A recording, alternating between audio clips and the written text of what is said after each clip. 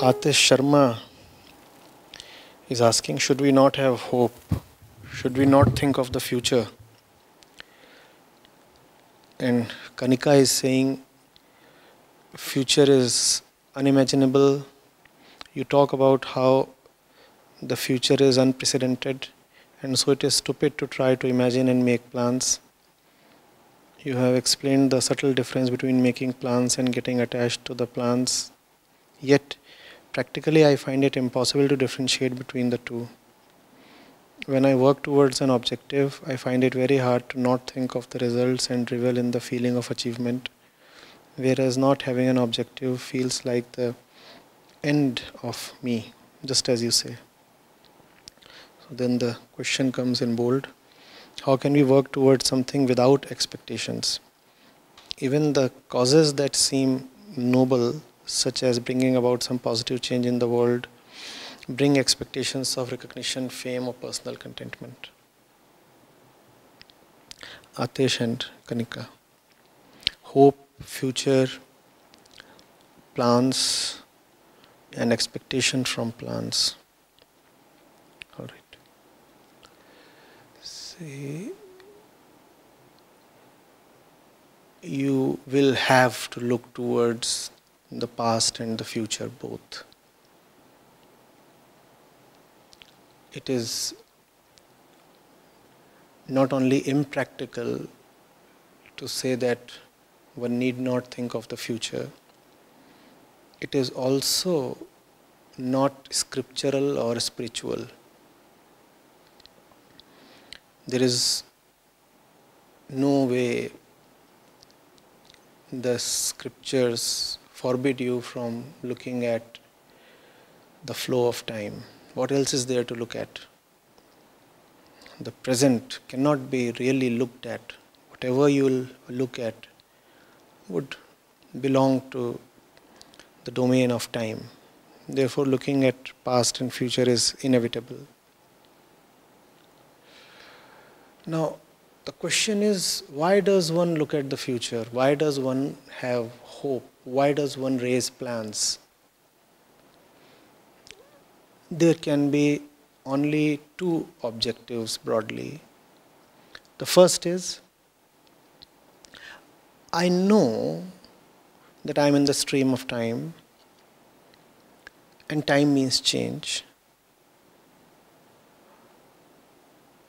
I know that I, the ego, am necessarily subjected to change, and it's a truism. Because as long as I am thinking about myself, as long as I can say I am the ego. And the ego exists in time, and time will bring about a change. So, as far as this I, the thinking ego, is concerned, time is indispensable. Time will remain, and time will bring about change. You cannot have the passage of time and yet not change.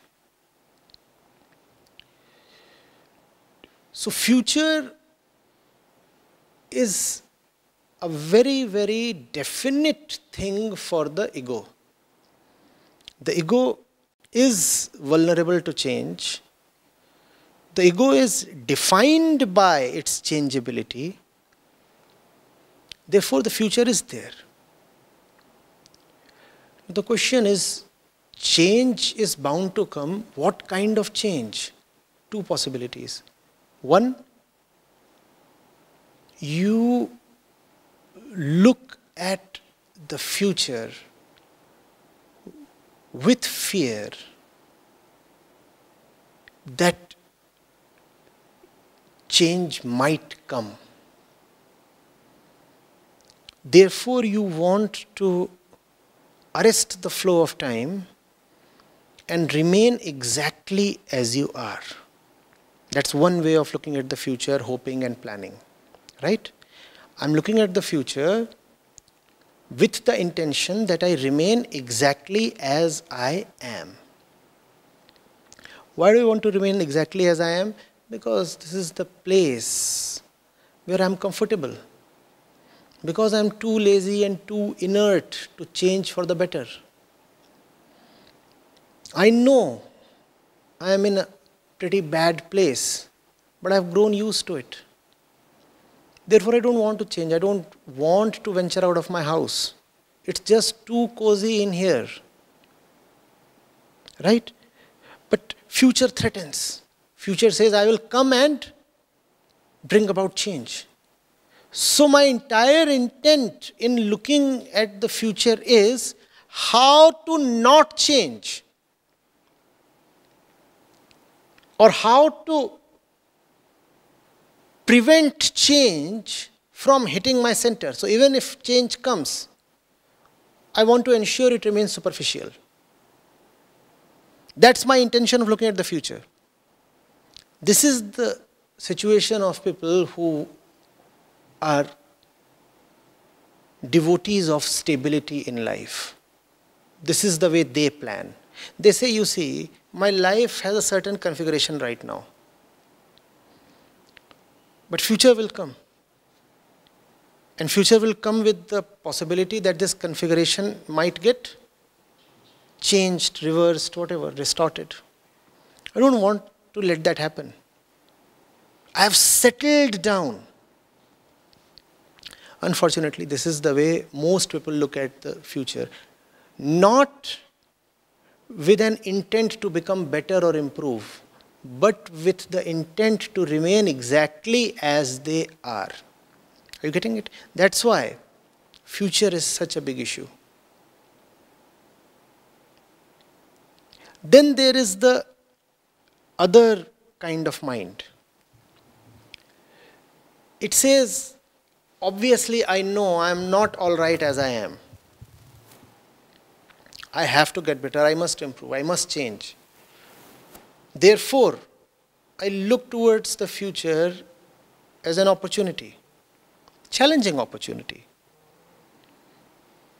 I want to be better tomorrow. And let me plan for it. Let me do everything that I can in order to be better. And planning is a part of my efforts to get better. I'm doing a lot to get better, and that includes planning as well. How am I looking at the future? I want to be the best possible. I want to reach the highest place possible. And when you are talking of the best and the highest, it requires the deepest that you can offer it, afford it. Are you getting it? The intention is, tomorrow is the time when I would be better and far better, incomparably better compared to what I am today. And if I am to take up that kind of a challenge, it will demand all my resources. Now, when you accept such a steep challenge, then you give it everything. And giving it everything includes giving it all your mental space, all your time, and giving up on the right to brood and be pensive and melancholy and afraid. Are you getting it? When you have not picked up a stiff challenge,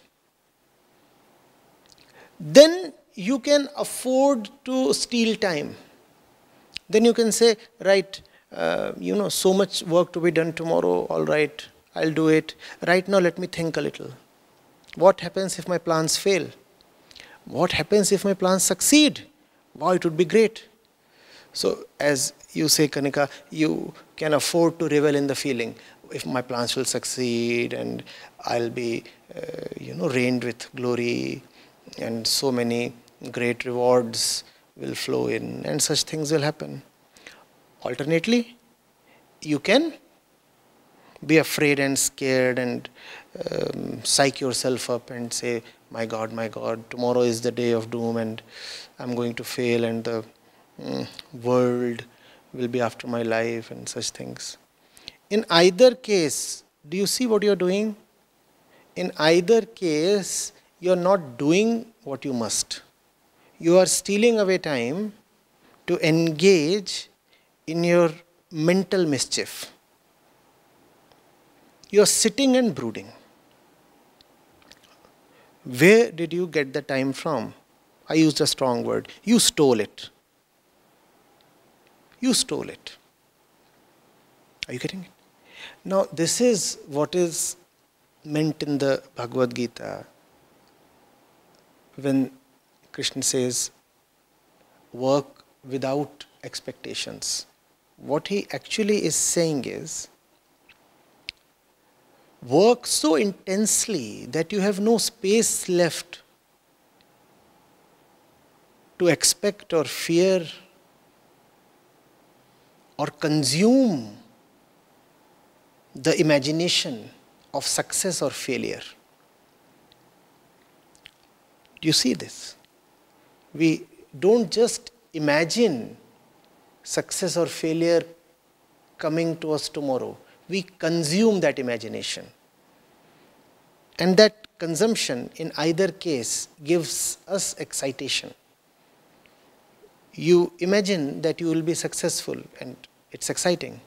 You imagine that you might fail and that too is exciting. No? Don't you get excited? Do you remain peaceful when you imagine that you are going to fail tomorrow? Are you getting it? That's the trick. Don't think of the future with the intention to preserve the ego. Think of the future as an opportunity to dismantle the ego. That's what is meant by becoming better. Becoming better not merely in a relative sense. That's easy. Not merely in an incremental sense. The challenge has to be huge. I'll not just be better a little bit. I'll not just be better by a proportion. I'll not just be better in percentage terms. I'll be dimensionally better. The website has not improved. It's an altogether new website. That kind of betterment. Now, if that is the challenge you pick for yourself, tell me, where is the time to feel happy or sad?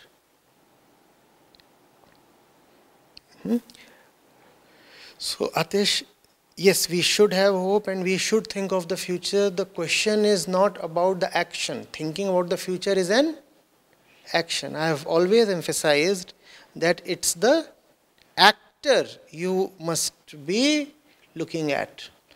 And the actor is defined by his intention.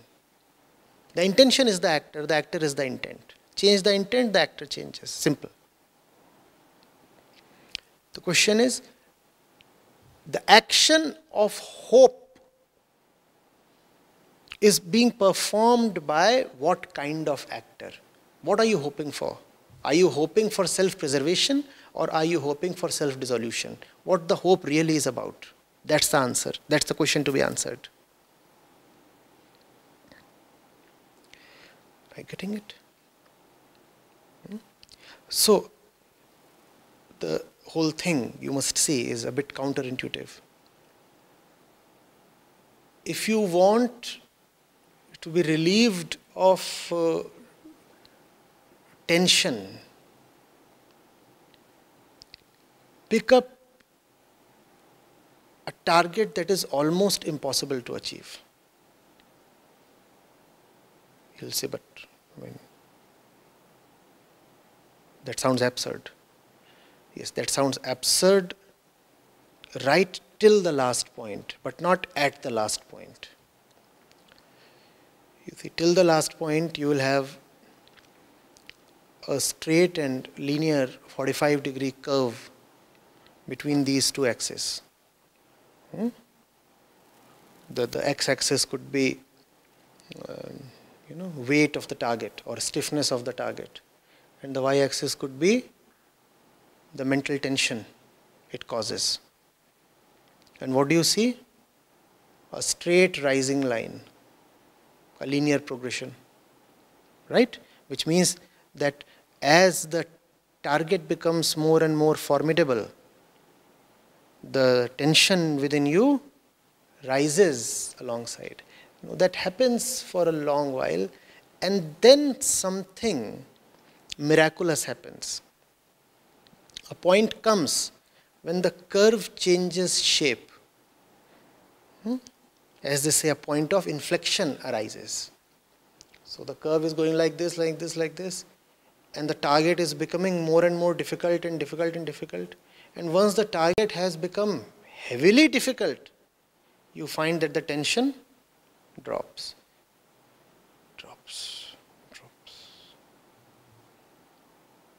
Now you realize that you have come to the point where being tense is of no use. Now you realize that you have come to a point where it is all beyond you. So all that you can do is sacrifice yourself, surrender yourself, present yourself fully to what you have taken up. No point worrying. And if you have to present yourself fully to what you have taken up, then as we said, you can have no time, no space left to brood or lament or think or worry. Getting it?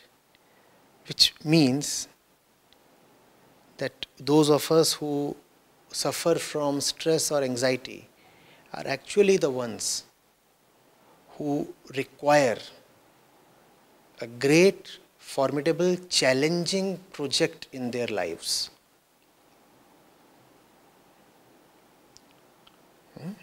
Once that is there, then all your worries will evaporate.